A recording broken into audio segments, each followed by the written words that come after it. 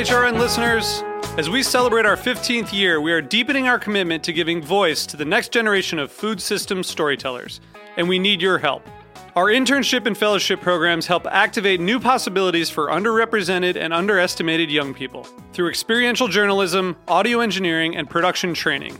Through these unique programs, HRN helps food equity stewards build essential workforce readiness skills that expand their potential and foster economic mobility. Please consider supporting these critical programs. And with a minimum donation, you can be entered to win a dinner for two at an amazing restaurant in one of 8 cities and tickets to a concert at a great venue in one of those cities. We have incredible partners across the country who have donated, as they also share our passion for helping to educate the next generation of food systems storytellers. Check out heritageradionetwork.org/15 to donate and enter to win today. That's heritageradionetwork.org/15 to donate and enter to win today. And make sure you donate before March 31st. Thank you. This episode is brought to you by Route 11 potato chips. Made with a secret recipe and superior ingredients, their mission is to make an outstanding product in a safe and clean environment. To learn more, visit rt11.com. You are listening to Fields, the podcast, with Melissa Metrick and Wythe Marshall.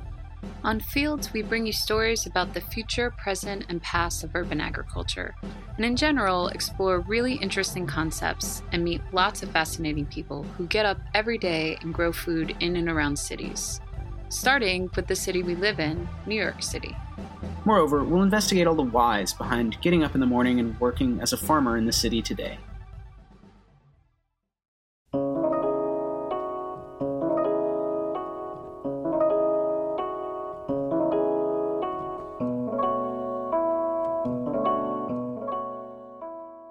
Today on Fields, we'll be talking about a crop that has been in the news a lot lately, cannabis. Wythe and I first go over the new cannabis law, Law 360, that recently was passed in New York, and what that embodies. Then we interview our colleague Alex Rewagan, who studies cannabis for his PhD at MIT. We interviewed Alex over a year ago, so a lot has changed since we spoke to him. But we still talk about key issues within cannabis being legalized, how and why people grow cannabis, as well as why cannabis is a cultural phenomenon. So we still find this to be really interesting content. So let's get to Cannabis Law 360. So first off, adults 21 and older will be able to buy cannabis and grow up to 6 plants for personal use. So that's kind of really interesting. And I think, I'm not totally sure about it, but it might also provide automatic expungements for those prior with cannabis convictions. So that, yep. And then one other thing is low to zero interest loans for those who want to start cannabis businesses. Yeah, and it creates an Office of Cannabis Management, which is really interesting to think about, that we still don't really have an Office of Urban Agriculture, but we might get an Office of Cannabis Management for just the cannabis community, which is rad, but also maybe we should also get that Office of Urban Ag that we've been trying to get for a few years. So it's interesting times for sure, but it's great that at least the plan, does mention, really trying to expunge past cannabis convictions. And I don't know all the details either, but I mean, that language is in there. So, it's something we'd have to hold the governor to as a voting citizenry.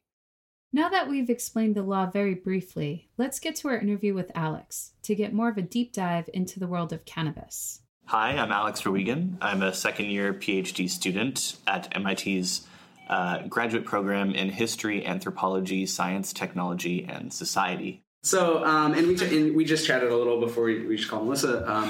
So we're here today to talk about a favorite subject of many people, which is cannabis. Do you want to give us a little background on some of your previous research and anticipated future research, or do you want to come back to that?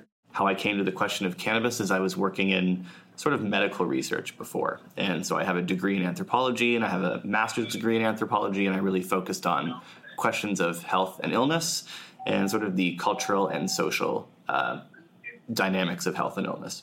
So cannabis was an interesting object to ask these kinds of questions about, like, how do our medical systems work? How do people get their drugs? What is sort of like the hard biological, pharmacological sciences think drugs are? And so cannabis was sort of a timely object, if you will, to go into the field and sort of ask these anthropological questions about how people are coming to understand what this plant is, with medicine and science sort of as the key focus for me. So you've already sort of asked a lot of people a lot of questions, I'm guessing, about cannabis in different ways. Yeah, so I actually haven't started the research, the sort of formal research, you would say. But of course, I'm just constantly surrounded, especially in text, when it comes to, say, the news, keeping up with sort of journalistic accounts of things, trying to just understand this process of legalization as it happens in a lot of places in really different ways. And it's sort of, ongoing every day. There's a new story about something. But yes, I have also been spending a lot of time interviewing different kinds of actors that are sort of positioning themselves in the cannabis world in some way. So whether it's like geneticists, ancient DNA geneticists, botanists, ethnobotanists. So those are sort of the sciencey areas. Then in medicine, I've talked to psychiatrists, sort of laboratory researchers who work on like mice models and drug impairment. I've spoken to public health professionals who are, designing, say, public service announcement type things or education campaigns about cannabis in a legal context.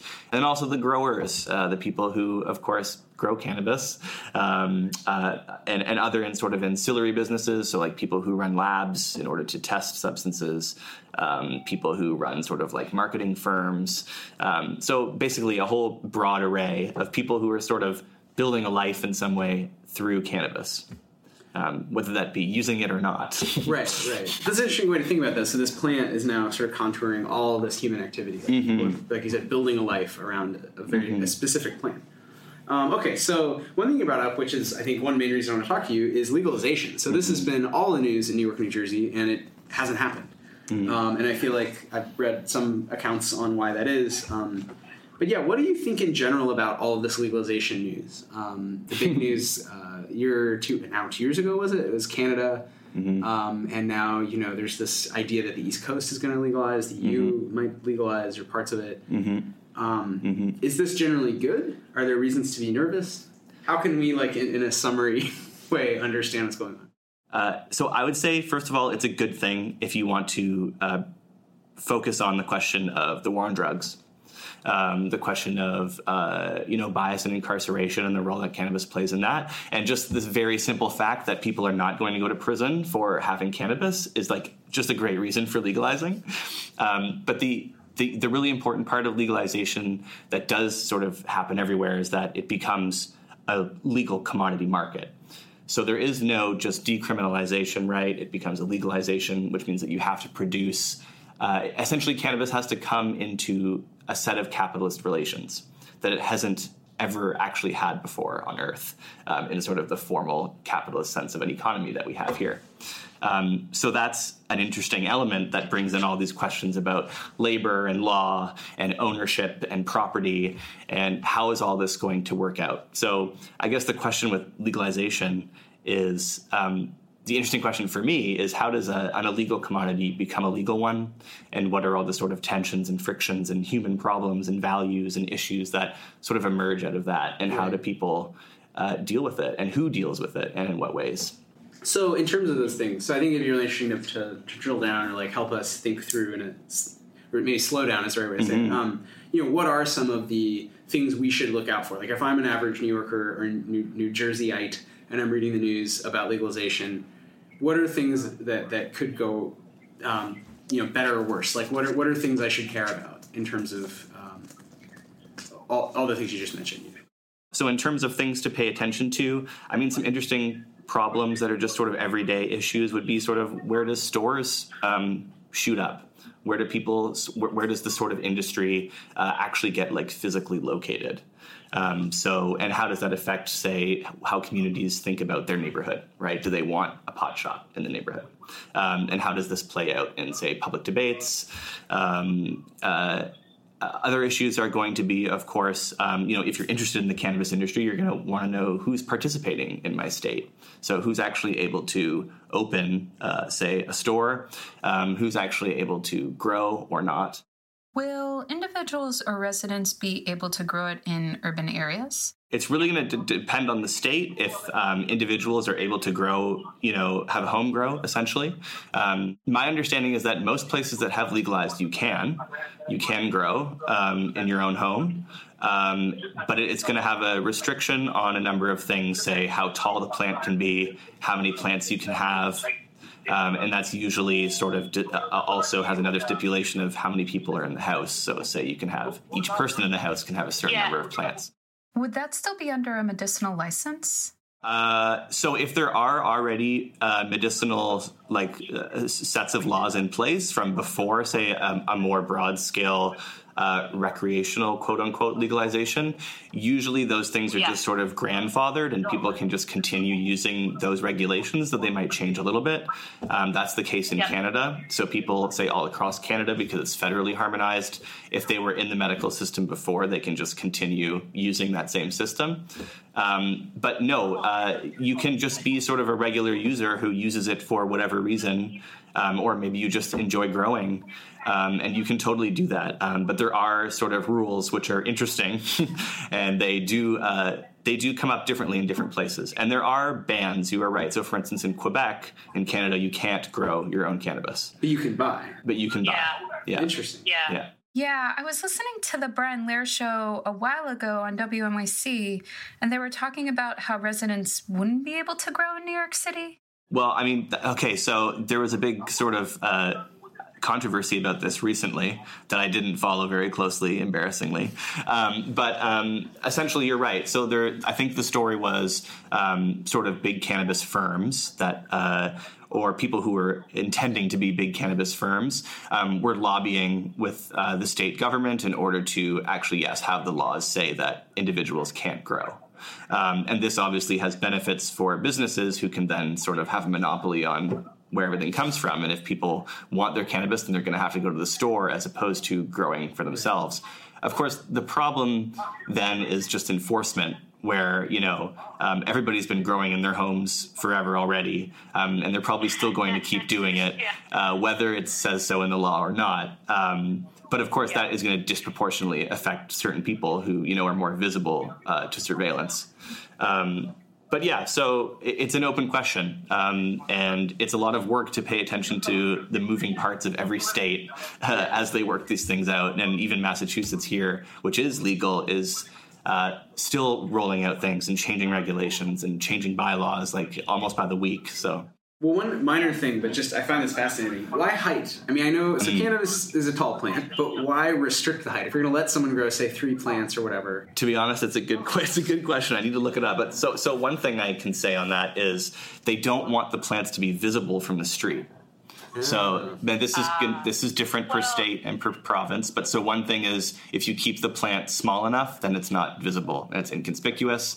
And then the other thing is just yield. They just assume that if it's tall, it means it has a certain kind of also breadth, and it's going to produce a lot of product. So that's one of the reasons as well. Yeah, that makes sense. Yeah, because they can grow really tall, and they could also put out a strong scent. I mean, I don't know how I know this. Yeah, I mean, the scent issue is an interesting sensory question, because I do see a lot of news articles, and even if I go to, say, a public town hall meeting, there will be people who will say, this new cannabis greenhouse that I live close to is really smelly, and I hate that. And you'll see a lot of news articles that are sort of reporting on these kinds of dynamics happening, or people are worried about it being really smelly, right. Which is interesting because there's all kinds of industries that are very smelly, right. But people sort of attach onto this for certain reasons. And so that's something I definitely want to pay attention to as well. Yeah. Also, another stupid question, but is it that smelly? I mean, indoors? Mm-hmm. So that's the thing is that, if you're not in the greenhouse, right. Will it waft? Right. So there are moments of waftiness, but it is going to depend on if, say, is it a greenhouse? Is it sort of a hybrid outdoor-indoor greenhouse? Is it a completely kind of like indoor facility? So, for instance, in Canada, where you have colder weather, where people are really investing in like purely indoor facilities, they spend a lot of money on like filtration systems in order to actually not have any smell at all. And so part of the sort of, PR sales pitch of a lot of these legal companies is to say like, hey, look how much care we're giving to our community by not being smelly. But yes, and then the other question on sort of how long is it smelly and how smelly it is, right? That also has to do with to what extent is the plant actually flowering. And, so it's not smelly the whole time that it's growing. There is sort of like a peak time that it is. So, right. Yeah. That's so interesting. Yeah. This is great. This is getting into the nitty gritty weird stuff about growing. Alex, do you know anything about hemp and people growing hemp in the city and the legality of that, as well as producing CBD since it seems to be everywhere these days? Mm-hmm. Yeah. I mean, so there's sort of two questions there that sort of branch out into two questions because hemp is such cannabis in general is such a versatile plant that is used for so many different things.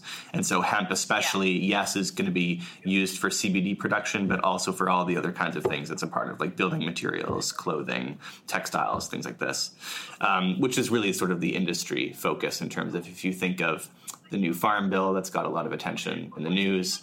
Kentucky, sort of wants to take up the sort of role as being America's hemp producer, right? Which is fascinating. So I actually don't know a lot about this. This is sort of like my next project is to think about how these differences are being crafted between a cannabis and a hemp and how these are actually articulated through law and regulation.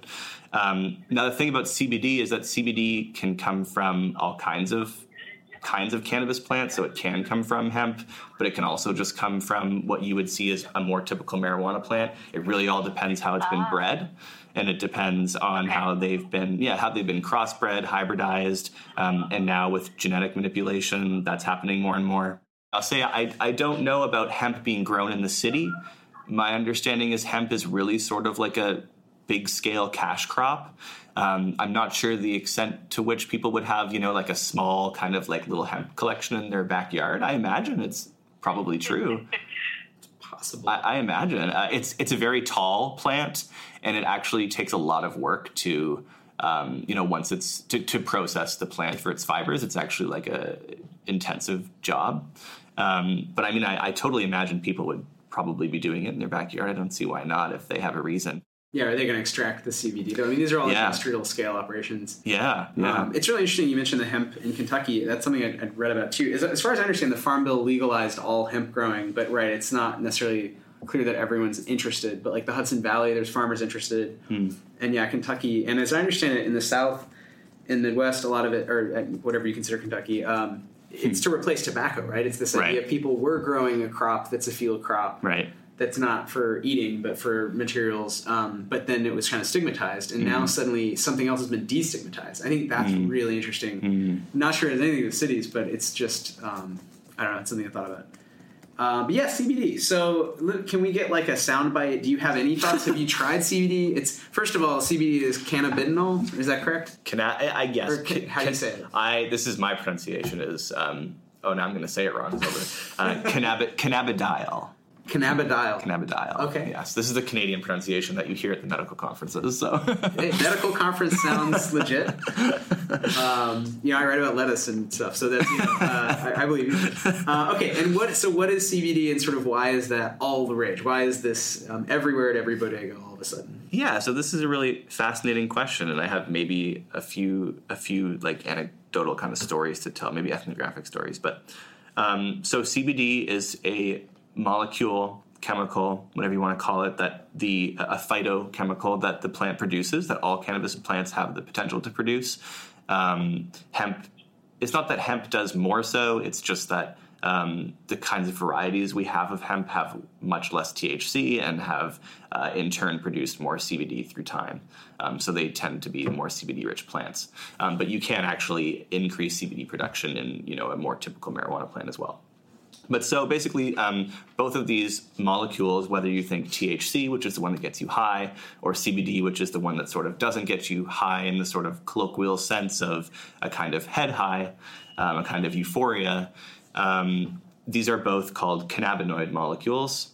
They're a class of molecules called a terpene, which means they're not an alkaloid, which is sort of what you would think of morphine is, of opioids, of nicotine. So it's a different kind of chemical, basically, class of chemical. So CBD, it's really interesting that it's become very popular. And my sort of interpretation of this is my early analysis, is that the craze around CBD is precisely that it's safe in the sense that it's easy to sell to people because it doesn't get you high, but it still has the medical promise. But sort of the notion that THC is not medicinal and CBD is medicinal is kind of false. There's plenty of people who use sort of the actual psychoactive high of THC and the sort of bodily effects of THC for medical purposes. It isn't sort of exclusive to CBD. Right. The other thing about CBD that's similar to THC that makes it a very easy sort of commodity to very quickly explode in the scene is that it's very easy to, dilute into a kind of oil substance that you can put in foods, you can put in gummies, you can literally just put the oil in your mouth, you can rub it on your skin. It's extremely versatile in terms of how you can use it. So it's an easy product to sort of ramp up in the way that we've seen in terms of how people can access it. Is it snake oil is kind of the question you get a lot. I think that's an interesting question because I think what makes cannabis interesting is it pushes back on kind of, mainstream medical models in a way, in that it kind of does sort of straddle this line between, is it kind of a medicine in the sense that we would think of a traditional pharmaceutical being a medicine, or is it what we would call maybe like an alternative medicine, right? A plant-based medicine. And it kind of throws those questions up in the air and, makes people who are maybe more inclined to go, the biomedical route, be sort of intrigued by this, right? And I think what makes CBD different from, say, other food trends like, acai berry or like other kinds of foods that you can eat that presumably prevent a risk of something for you if you incorporate them into your everyday diet. Something like CBD actually does have like a real kind of drug effect in the sense that you can feel something happening in your body. So especially if you, reach a high enough milligram dosage of whatever you're taking, I think there's a kind of objective agreement amongst people that I can feel something that isn't a placebo, say, where you don't get that, say, by eating, the right amount of chia seeds or something. So, the extent to which it's kind of a snake oil or just another food trend, I don't think it is. I think it does have a kind of very noticeable, like, physical effect that people build into their lives, whether it's through pain management or whatever.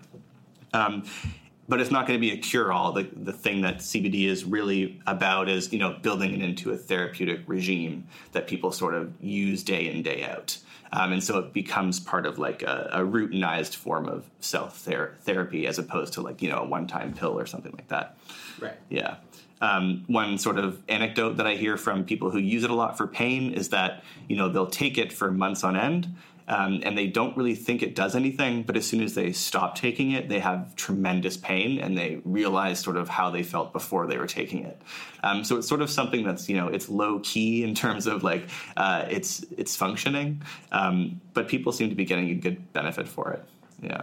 That's so interesting. I think that says a lot about our time, that the perfect drug for millennials is like so low key and functional and pragmatic that you barely notice it working, but But it's not the cocaine 80s, you know what I mean? Right. But it's interesting because it can be used in so many ways, right? You can have these little tiny 10 milligram gummies that might help just take the edge off maybe a headache.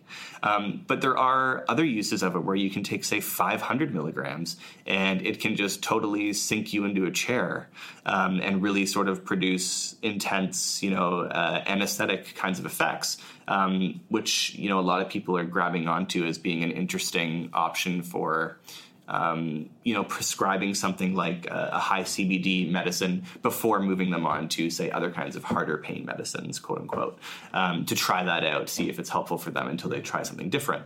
So I think how much is this related to the opioid epidemic? I mean, is part of it trying to find alternatives, basically, and saying, yeah, it's a terpene, not an alkaloid, or... Yeah, it's an interesting question. To the extent to which, like, the CBD craze and the opioid epidemic are, like, synergistic. I mean, I don't think CBD is super popular because of the opioid epidemic. I think that's just kind of like an interesting chance alignment that's happened, because CBD has been sort of popular in medical cannabis advocacy for a while. But I do think why CBD has become so popular is it's a way of easing people into the idea of marijuana and cannabis without them having to, say, get high, right? And so there's interesting sort of cultural and value questions about why does a drug like that sort of become acceptable as opposed to THC. Yeah, it was amazing. For a moment, it seemed like there was CBD being used everywhere. Like, why put CBD in your latte? But I guess it fits well into this millennial culture identity that we're talking about. But I was wondering, who were the main players or companies behind that big push of CBD being used as a commonplace additive? Is this Canopy, or who's growing the CBD? So this is the thing. Nobody knows where their CBD comes from, to some extent. It's so heterogeneous. You can go on Amazon and you can, like, order CBD capsules. And it says CBD on it. I mean, maybe it is, right? So a lot of the debate right now is figuring out how do we actually build in some kind of accountability about where the stuff is coming from. Is it actually CBD? To what, how much, does the label match the product in terms of, the quantity of the substance that's in the product? Right. There's all kinds of, and there's so many ways of getting it. And like I said, it doesn't have to be like these big hemp fields, right? Like, people can kind of have your classic underground cannabis grow that are all CBD plants. So, for instance, I tried CBD sort of joints that I just ordered from Nevada, and they just sent it to me in the mail. And because it doesn't have THC in it, it sort of operates in this legal gray area where it's not quite illegal, and it's not legal either. So, but nobody really enforces anything. So you can just sort of order it online, and it's like actual flower. Were they good? They were great. Yeah, they kind of they definitely produce an effect.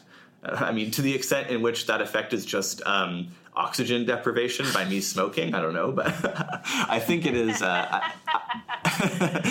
No, it's definitely a noticeable effect. The one thing I'll mention on your point about them putting CBD in the lattes, I think, if you read a lot of sort of takes on, all of our different media sources that we can read, there are a lot of critiques of, like, obviously this is really big because you can make a lot of money and it's a new way to make a new product and create a market.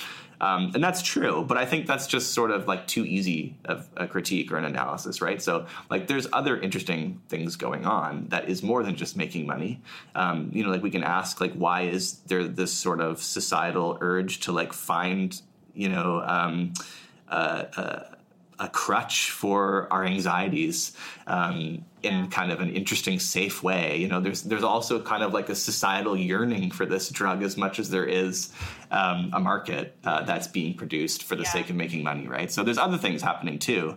And I think there's a positive spin you can put on this, and that people, it's part of a broader movement for people to care about where their drugs come from. Like when you get a drug from the pharmacy, it's synthesized in a lab somewhere, I guess, right? You don't really know much about its production or who made it or where it comes from. But with cannabis, even CBD, there is kind of an interest in wondering, who made this? How was it grown? Where does it come from? So I think that's interesting, and it feeds into, questions about organic food and, all these other broader issues about where do the things we put in our body come from. But I think it's one about drugs that hasn't quite, hit the mainstream in terms of, say, food has. This episode is brought to you by Route 11 potato chips. From the moment Route 11 dropped their first batch of chips back in the early days of 1992, they understood their destiny as a high-quality producer. Instead of succumbing to the frenzy of mass production, they took advantage of their small size and made chipping a personal art form. The payoff was immediate, an incredible potato chip. With a secret recipe and superior ingredients, their mission is to make an outstanding product in a safe and clean environment. In this world of uncertainty that we live in, Route 11 potato chips believe comfort food can be just that. Know where your food comes from. To learn more, visit rt11.com.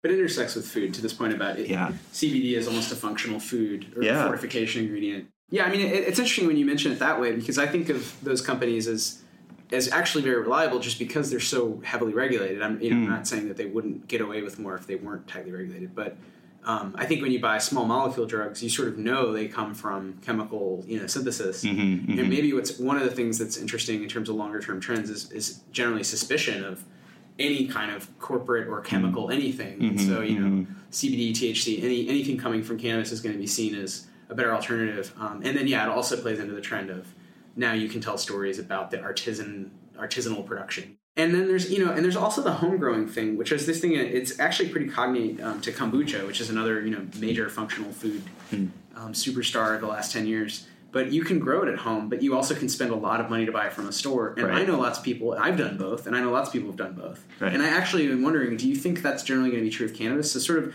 you might also say craft beer. Lots of people are going to try it out themselves or try their friends, and there's that desire to know. But they also are going to trust, Snoop Dogg's version. Right? They're going to trust, whatever Rogue or Terrapin, that equivalent in cannabis. Right. Is cannabis able to build on the beer model? So to what extent do you think people are really going to take up growing at home as opposed to going to a store? Yeah, I mean, I'm curious about growing at home versus, it seems like there's a tension there between growing at home, crunchiness, I want to know where everything comes from, versus the very slick branding. Snoop Dogg's very good at selling stuff, and he has a huge stake at this point. He's made a lot of money even before legalization on the East Coast of the United States by buying, participating in kind of the cannabis economy. Yeah. So I guess one thing I can say is, just because it's very timely, this week there's been all kinds of articles popping up in Canadian media about the fact that the market, quote unquote, isn't transitioning to the legal space as sort of quickly or as efficiently as they imagined. In fact, still like 60% of people are just buying from where they've got it before. And so one element of that is not, a relationship with the plant per se, but it's just a relationship with people. Like, people have a dealer who is not gangs and guns. It's, this guy they know down the street who's been their neighbor for 20 years who grows in his basement. Right. So the one interesting thing about the cannabis plant is, in many ways, it resists the kind of commoditization that a kind of capitalist set of relations requires in order for an industry to work. So this question of will people be growing at home, I think absolutely. One thing is just, it's an easy plant to grow. You can sort of put a lot of effort into it and really set up really intense dynamic setups and really care about, the specificities of what you're feeding it and your timing of when you're feeding it. And but at the same time, it's also possible to just, toss a seed in a pot and throw it in your backyard and let it sit in the sun and see what happens. And it'll produce something for you. So it's an easy plant to grow in a sense that I think it may be more sort of approachable and accessible than craft beer or winemaking, I think. I've never done those things. Is it really that easy to grow, though? You need a female plant. People want a certain variety for it to have a certain potency. You need a certain size bud. It almost seems with home growing, you wouldn't get the same product as if you went to a specific dispensary. Since cannabis growing has become so specialized, it seems like it would deter people to keep growing if they don't get as good of a product like what they would get from the dispensary. Or will it be like what Wyeth mentioned, like craft beer, where people know it might not be as good as if they went to a brewery or a dispensary, but they're just really interested in learning how to do it themselves? What's the question of like quality, and how is that assessed, and how do people find that? How do people find what is good cannabis, I guess, right? And is it something that people can just do on their own terms? I think so. I think one part of the answer is that more people probably will try growing because it is growing a plant and people are, at least somewhat familiar with gardening, say. And it seems like something they can maybe do. And the fact that it's legal makes it, that much more interesting as something to try as a hobby. And it's also, as you probably know, increasingly easy to hop on the internet and order all kinds of complex growing supplies with all kinds of instructions on how to do it. And, once you have something set up, say in your basement or in your garage or whatever, once you have kind of a system in place that's really routinized, it's not too complex in terms of, what you feed it, when you, at what cycles you stop, when do you cut it, these sorts of things. Do you think it would be more hydroponic growing or soil-based growing? Because, when you research online, a lot of times, if you're looking up how to grow cannabis, it's hydroponic growing. And when we talk to a lot of people who just grow hydroponically in general, they speak about creating certain recipes, which are this certain amount of light or food for a certain crop that's pretty much dialed in. I mean, I'm wondering if that might make it a lot easier for the first time grower.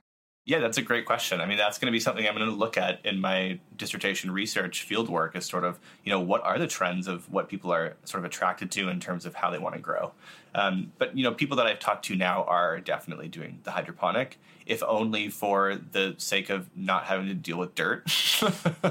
But, back to your question on quality, though, there's a huge, there's a lot of people who will say, I want it to be grown in the earth. And this has, particular kinds of material qualities that I want in the cannabis, right? And I think, and you hear that a lot from people who are outdoor growers who are really sort of adamant about having, the plant in the ground or, the plant literally being fed by the actual sun and things like this. There's going to be a variety of ways of that people are going to approach it, and it is going to be market-based, what's affordable, what's not, what kind of, is something that people feel they can do in terms of time and space and things. But now on the broader question of sort of quality, I mean, the interesting thing in Canada right now is that people are finding the legal cannabis that they can buy is just not good quality. It just isn't up to sort of the standards of what people have just been getting their whole lives. From the quote unquote black market, and then the other issue is price, right? So right now it's exceptionally expensive to go to a store and get your cannabis, and so this is limiting from a class perspective, especially for people who use weekly, daily. It gets really expensive if you want to be sort of have a kind of cannabis habit, to the extent that people have other kinds of substances that they use. And so the question of the stores and are people going to want to just go to the stores? I think, yes, the convenience option is so important, and that, people maybe don't want to have to spend their lives thinking about how to grow and keeping track of a plant. And so, yes, going to the store is going to be a huge segment of, the market. But the price is really limiting right now in Canada because the prices are just exorbitantly high. It's, you pay $70 for 3.5 grams. You pay that about here in Massachusetts too. Whereas, in the black market, you could pay $25 for the same thing. And it's much higher quality. So it's definitely a price issue right now in terms of, why it's not transitioning to a legal market as quickly as people wanted. But, most sort of experts or people who spend a lot of time, studying the industry will say it's just a long-term process and it will transition eventually. So who is growing right now? Can you talk a little about the transition in terms of legalization and labor? Maybe Canada is a kind of case, or California, or wherever you've looked into. So who's growing now? How does that look different than in the past? And what might happen in the future in terms of who's growing? So why basically weren't all the best growers picked up, by California companies? Okay, yeah. So I have a few answers. Who's growing now? So in Canada especially, who is growing in terms of a legal market are dominantly people who have had lots of capital. So you get you get sort of entrepreneurs who just decided to just jump into the space and who have the money to do so. But you also have people who have been set up previously in Canada's medical system. So you actually had sort of already, they call them LPs, which is legal producers. You already had sort of legal producing companies that already kind of had an infrastructure that was relatively robust and with, high capital and, a greenhouse and things like this. And of course, the sort of dominant statistic is that, across North America, it's something like 85% of ownership is basically white men. And so a place like Colorado, for instance, didn't take these questions of equity into consideration in producing their regulations. And so basically the Colorado market is essentially just all like white big capital, essentially. And it has excluded all kinds of people from participating. Now, Massachusetts, on the other hand, is sort of the opposite end of the spectrum, and they've been rolling their things at the sort of the legal market out really slowly and thinking really carefully about how they are setting up, accessibility programs for groups who've been disenfranchised by illegality. And also, setting up sort of regulatory and licensing procedures that are more accessible for people who don't have the capital up front to pay these, exorbitant licensing fees, to pay a lawyer to go through all the forms with them and things like this. So that is to say, who is growing is diverse, but there are trends towards a certain demographic, both class and race-based, and gender-based as well. And now an interesting sort of tidbit that comes up is a lot of these underground growers or black market growers who are these sort of experts who produce this amazing quality cannabis. So some of them have been hired by legal corporations, but there's only so many of them who can only hire so many people, right? So there's thousands of people who aren't hired into the legal system. And now these people have all kinds of capital, but they can't invest it because it's, dark capital. They have cash. So for instance, I was at like a Massachusetts public hearing a few weeks ago, and a man there said, I have all these friends who have got like $500,000 and they want the opportunity to open up a store or to open up, say, a growing facility somewhere, but they can't do it because it's not legitimate cash. So like these sorts of people are essentially just like blocked out because they aren't, they fall through the cracks of regulation. Essentially, they basically don't exist in like the scheme of how things are being produced. I don't know if that helps with your question, but yeah. I mean, that's really curious, because then how do you ever resolve that? Like need, it's hard because you couldn't just accept tons of cash, to grandfather in cannabis businesses, because that could be exploited. Mm-hmm. by other, organized crime or whatever. Mm-hmm, mm-hmm. But yeah, have you, I guess, that was a question I had. Have you seen success stories? So have there been kind of more equitable legalization processes that are kind of upheld as like, the good version of legalization? Yeah, I think it's just so too early to tell, especially because I'm really focused on Canada in my own research, and like everything in Canada is just so new right now. So, I mean, some interesting, maybe, exceptional examples is, say, one Indigenous community in the rural parts of Ontario have kind of produced their own, like, completely vertically integrated cannabis economy, where they have sort of a dispensary and a growing facility and a laboratory. Wow. And they're able to essentially tick off all the sort of the Health Canada boxes that they need, all the regulatory things that they need, and they essentially have their own sort of self-sustaining cannabis economy. So that's an interesting example. Other examples... It's almost like casinos. Yeah, I mean, there's interesting... So like the differences between Canada and U.S. is, the sort of racial politics in the U.S. is very focused on kind of like a black and white racial binary, literally, for good reason. But in Canada, it's more of an Indigenous politics in terms of race.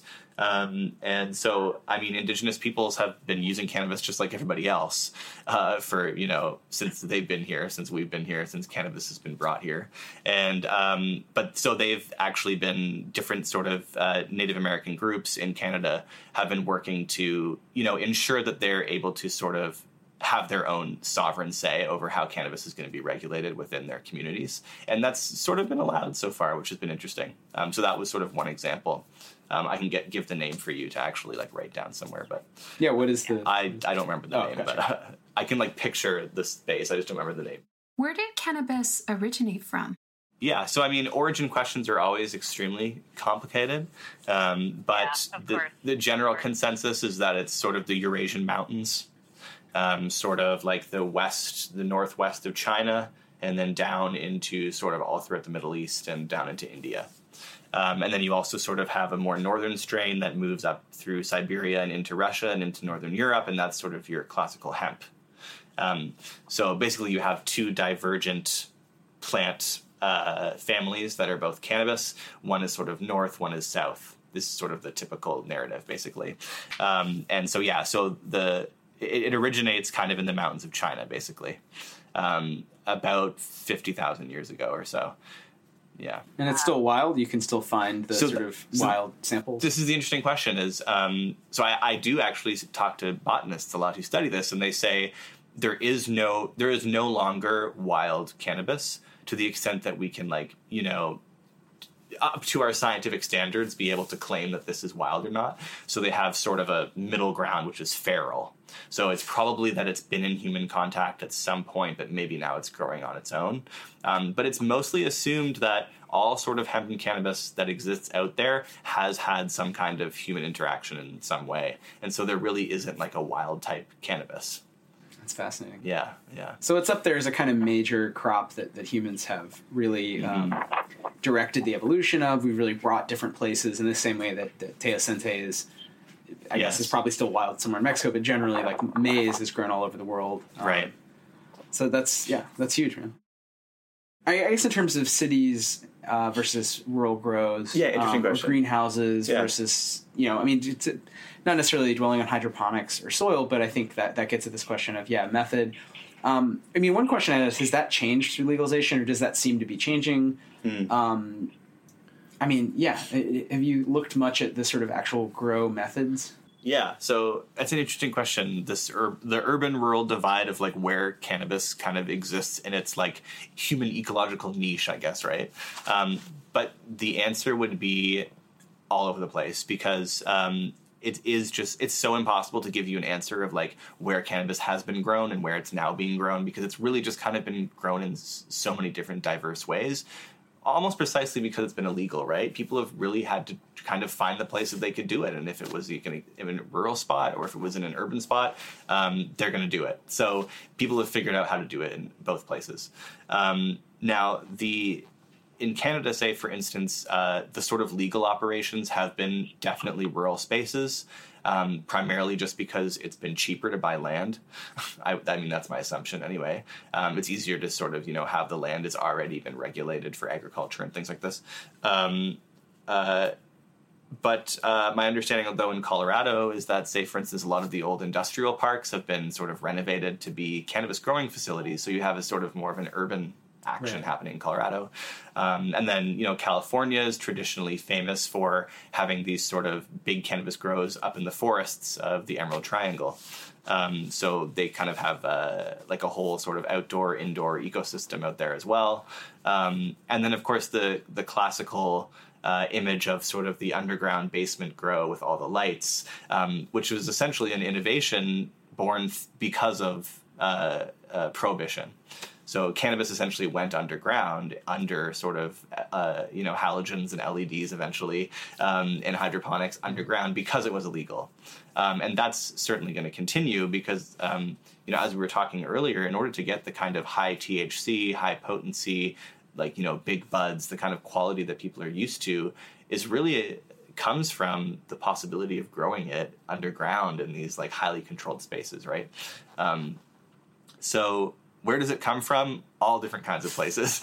Is it being growing in urban environments? Absolutely. You're going to see it on balconies. You're going to see it in backyards. And yes, the sort of there is a growth of also greenhouses and outdoor spaces as well in rural areas. Yeah. Gotcha.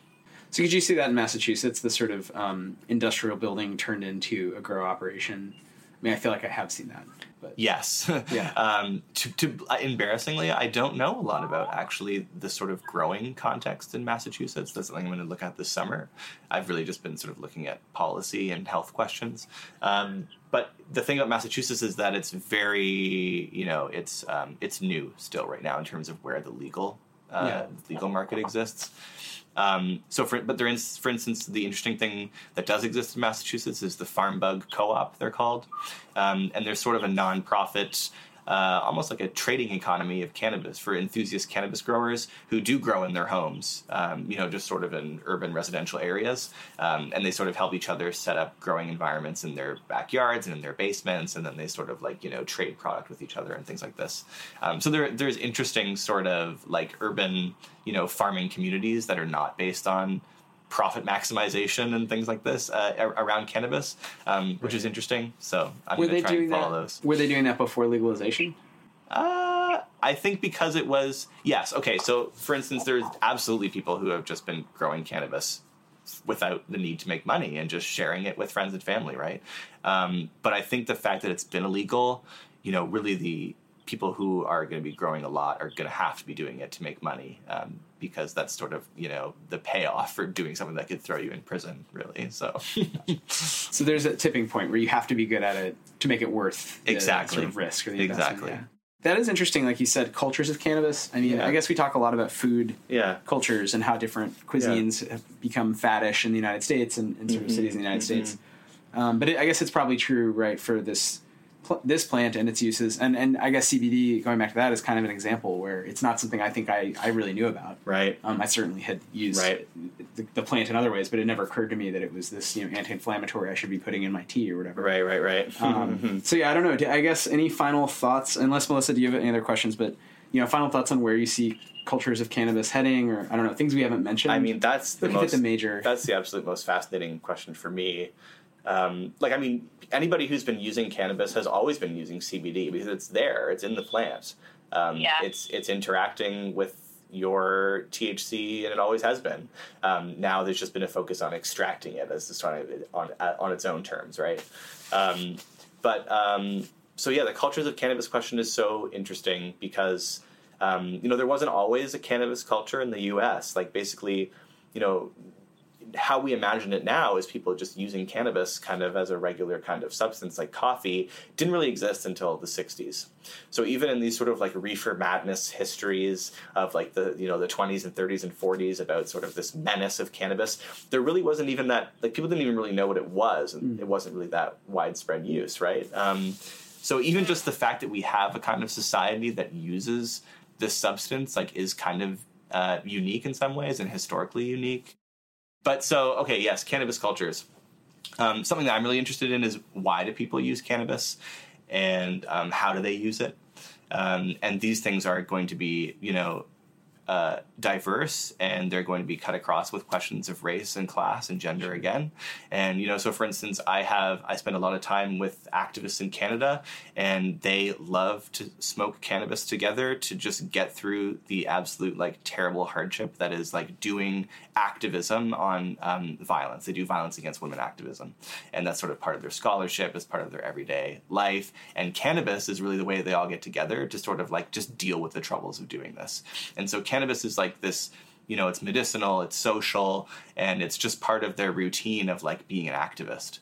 But I think there's other people who don't use it for those reasons. It's purely for the sort of sensory pleasure. It's for enhancing sex. It's for like, so even, we can talk about cannabis as a drug that you use to get high, but the reasons for that high and the kind of the effectiveness of that high for certain problems is different for different kinds of people. And I'm sort of interested in how that plays out, and, how do people have a relationship with cannabis in relation to why they're using it. Yeah, absolutely. I mean, it makes me think, because it's one of the most written about plants, most designed about plants. I mean, it sort of has a color scheme, rainbow color scheme associated with it. It's kind of associated with other specific cultures. The United States are kind of, fetishized in a way, like Jamaican culture. Right. It's sort of associated with certain habits like binge eating, and there's movies, and this whole time it's been illegal for almost, even in California for most of the history of, like you said, roughly the 60s, let's say the 90s. Yeah. You have this massive cultural production on a plant that theoretically no one could get and no one should know anything about because it's illegal, and yet everyone knows about it and talks about it all the time. There's tons of songs about it. Right. And so it reminds me of like that Borges story, Sect of the Phoenix, where, you all become members of the sect at some point and no one has to explain it to you. And it's like a thinly veiled metaphor for sex. It's like this, he's making fun in a way of this puritanical idea that we can all do something and not talk about it. Right. Right. And I guess that's kind of my big final question is, well, okay, if this does become legal broadly in at least North America, the EU, maybe elsewhere, does that diminish, I guess it's unanswerable in a way, but how does that change something where its power has come in part from its illegality? Absolutely. And I think also its political power comes from its illegality in the sense that, like, from the counterculture onwards, like cannabis was like, it's a plant through which people made claims about like capitalism, about like imperialism, about prison abolition. And so what happens when this, punk drug, if you want to call it that, like many other kinds of drugs, but, especially cannabis because it's so ubiquitous, like you say, what happens when it becomes sort of legalized and it kind of becomes mainstream and it becomes uncool almost in a sense, right? And it can lose its attachment to these kinds of like political movements that it has been attached to. But it also stays attached to them. And that's kind of what I'm following is, what are the political tensions when this very kind of, fraught drug that's attached to so many values has to become a kind of capitalist commodity. Yeah. And, what kinds of tensions arise out of that and what are the sort of, what are the stakes of that happening and for who? Yeah. And that is like a culture's question, right? Yeah. It's what happens when a youth drug becomes a boomer thing, when it's when your dad can smoke weed with you, it's like, is Absolutely. It still cool? Is it still the resistance? But yeah, I mean, okay, so I think we're basically out of time. That's cool. But is there anything? Thank you so much. This has been really great. You can follow me on Twitter at Cannabis STS, Cannabis Science and Technology Studies. We should really get our friend Alex back, who was so gracious. It was a great conversation. And maybe he'd have time to talk again in the near future. But for now, I feel like, this episode still has a lot of great content, a lot of really relevant, like analytical thoughts, like big ideas, concepts that are not specific to individual laws. So we should talk about, what's going on. But I think it's a good episode anyway. The marijuana folks that I've met when I've gone to a couple of these conferences in order to think about it in terms of ag tech and urban ag, and they're really sophisticated. Like they have really strong internet communities and like they really know what's going on with the law. They like basically all seem like lawyers compared to, no offense, but when I talk to tomato growers or something, we're much more focused on sort of, it's a commodity. It's like farming.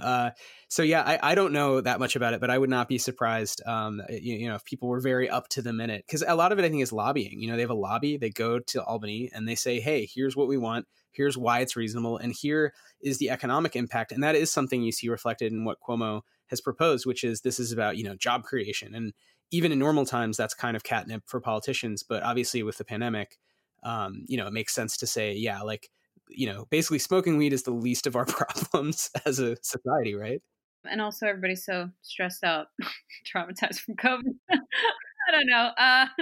But also, so cannabis sales will have an 18% tax on them as well.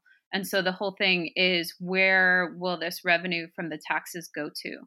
And that's been a big thing that they're kind of talking about. And it's also interesting. So this is totally, it's not off topic, but Wythe, have you watched Murder Mountain on Netflix? Do you know of this show? Yeah, that show was fascinating to me. I thought it was such a weird, interesting mix of kind of like, like murder mystery, true crime, but also there's that sort of anthropological gaze at these sort of libertarian cannabis growers in Northern California. And just as someone who enjoys learning about niche communities, I mean, these folks are like basically living off the grid, growing tons and tons of cannabis. And because it's still federally, illegal, it's like they're up against kind of an interesting mix of antagonists. As I recall, I haven't watched in a couple years, but yeah, I did watch that show. Yeah, and the interesting point of, or one of the interesting points of that show is that marijuana is starting to get legalized, and so what is happening to the small farmer once it gets legalized? And that's something that we talked to Alex about, of how does the culture shift when cannabis gets legalized? Who still grows it? Why do they grow it? What do people still want to use it? Do they not want to use it? That kind of thing. So also from a grower's perspective, I think that show starts to kind of talk about just a little bit of like, can these growers even grow it anymore? Like a lot of them were like, you're killing us. Like we cannot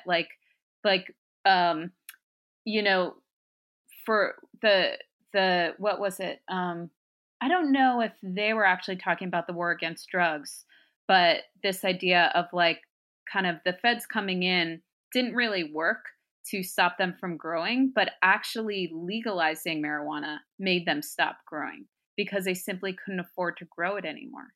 Well, yeah, that's the big fear behind, that's the fear leading up to legislation like this, which is there'll be a very unequal legalization process so that entrepreneurs who can get capital will be able to grow a lot of cannabis, but someone who's already been growing small scale illicitly will not be able, they won't have as a clear pathway to market. They won't be able to like invest, expand. They'll basically be gobbled up and at best, end up working for some giant company, because there's already some really giant companies that have positioned themselves to sort of swoop in. And this a lot of the stuff we talk about with Alex. But yeah, I do think that's something I want to look at. I want to scrutinize what Cuomo is explicitly saying about pathways for entrepreneurs in communities that have been most harmed by cannabis prohibition. So there's language to this effect saying, hey, we're aware of the extremely unequal nature of like policing around cannabis and who has access to capital. But yeah, I'm curious to see what is specifically being proposed. And it's funny, on my radar, at least, it was just not, I sort of didn't pay much attention to it because there's so much else happening in the news. But it is, broadly, I think a little sliver of hope. It's some good news that, which of course comes with, as you mentioned, all these questions, all these attendant concerns, but at least, maybe it will further sort of move cannabis out of the realm of something that's illegal and associated with sort of criminality and move it into the realm of just yet another plant. And we can have sort of more sane conversations about, okay, well, what are the benefits of this plant? Who gets to grow it? How much should it cost? Yeah. Yeah. And one of the other things that's interesting is that legalizing marijuana can bring 300 raise 300 million a year, which is kind of from taxes. So, or the general business. I don't know. Yeah. Yeah, that seems low. I mean, I feel like it's going to be a huge market if it's legal in New York. And plus it has to pressure other states too, right? I would imagine. So it's going to be hopefully, cascade effect. But again, we don't know. Not making predictions, just spitballing based on some of the things we discussed with Alex. Yeah, over a year ago. Wow. Yeah, so it's interesting, like in a year, I mean, they've been trying to legalize this for a while. I think Cuomo was trying to legalize it last year too, but it kind of fell apart. And finally, with the effect of COVID and they have huge effect on the budget and how much, New York is in the red, that they're like, okay, we're finally going to do this. Yeah, and I know State Senator Liz Krueger has been trying for a while and has introduced legislation that did not advance last year, but I think this is, I believe this is similar. So yeah, it'll be interesting to see what politicians change their minds. I feel like it is a little similar to me to the urban agriculture bill, where in theory everyone's behind it, but then it never happens year after year after year. And it's like, well, I don't understand how you guys can all be sort of in favor of something in the abstract, and then like it just doesn't move forward. But yeah, I don't know. This actually makes a lot of money and we need money in the state. They're like, okay, let's do this from the business aspect. So yeah. So we'll have to have an update. So this is a great episode as a start to this conversation, but we'll have to continue this arc soon, have on more experts, and really think about not only legalization in New York and other cities, but just legalization. So I think that's a great sort of theme to begin to talk about today and follow in the future. Yeah. And also who will be growing it, right? Will there be growers around the city? Will they be upstate? Who will be growing it in this area? Where will it actually be coming from? And that would be interesting in the future if we could actually talk to a grower. So, yeah, and think about the process of growing and what's changing there with technology and all the many threads that we've talked about in other episodes. They still apply to cannabis. It's another plant. So, yeah, I think these are things that we should keep in mind as we move forward and hopefully keep doing these interviews.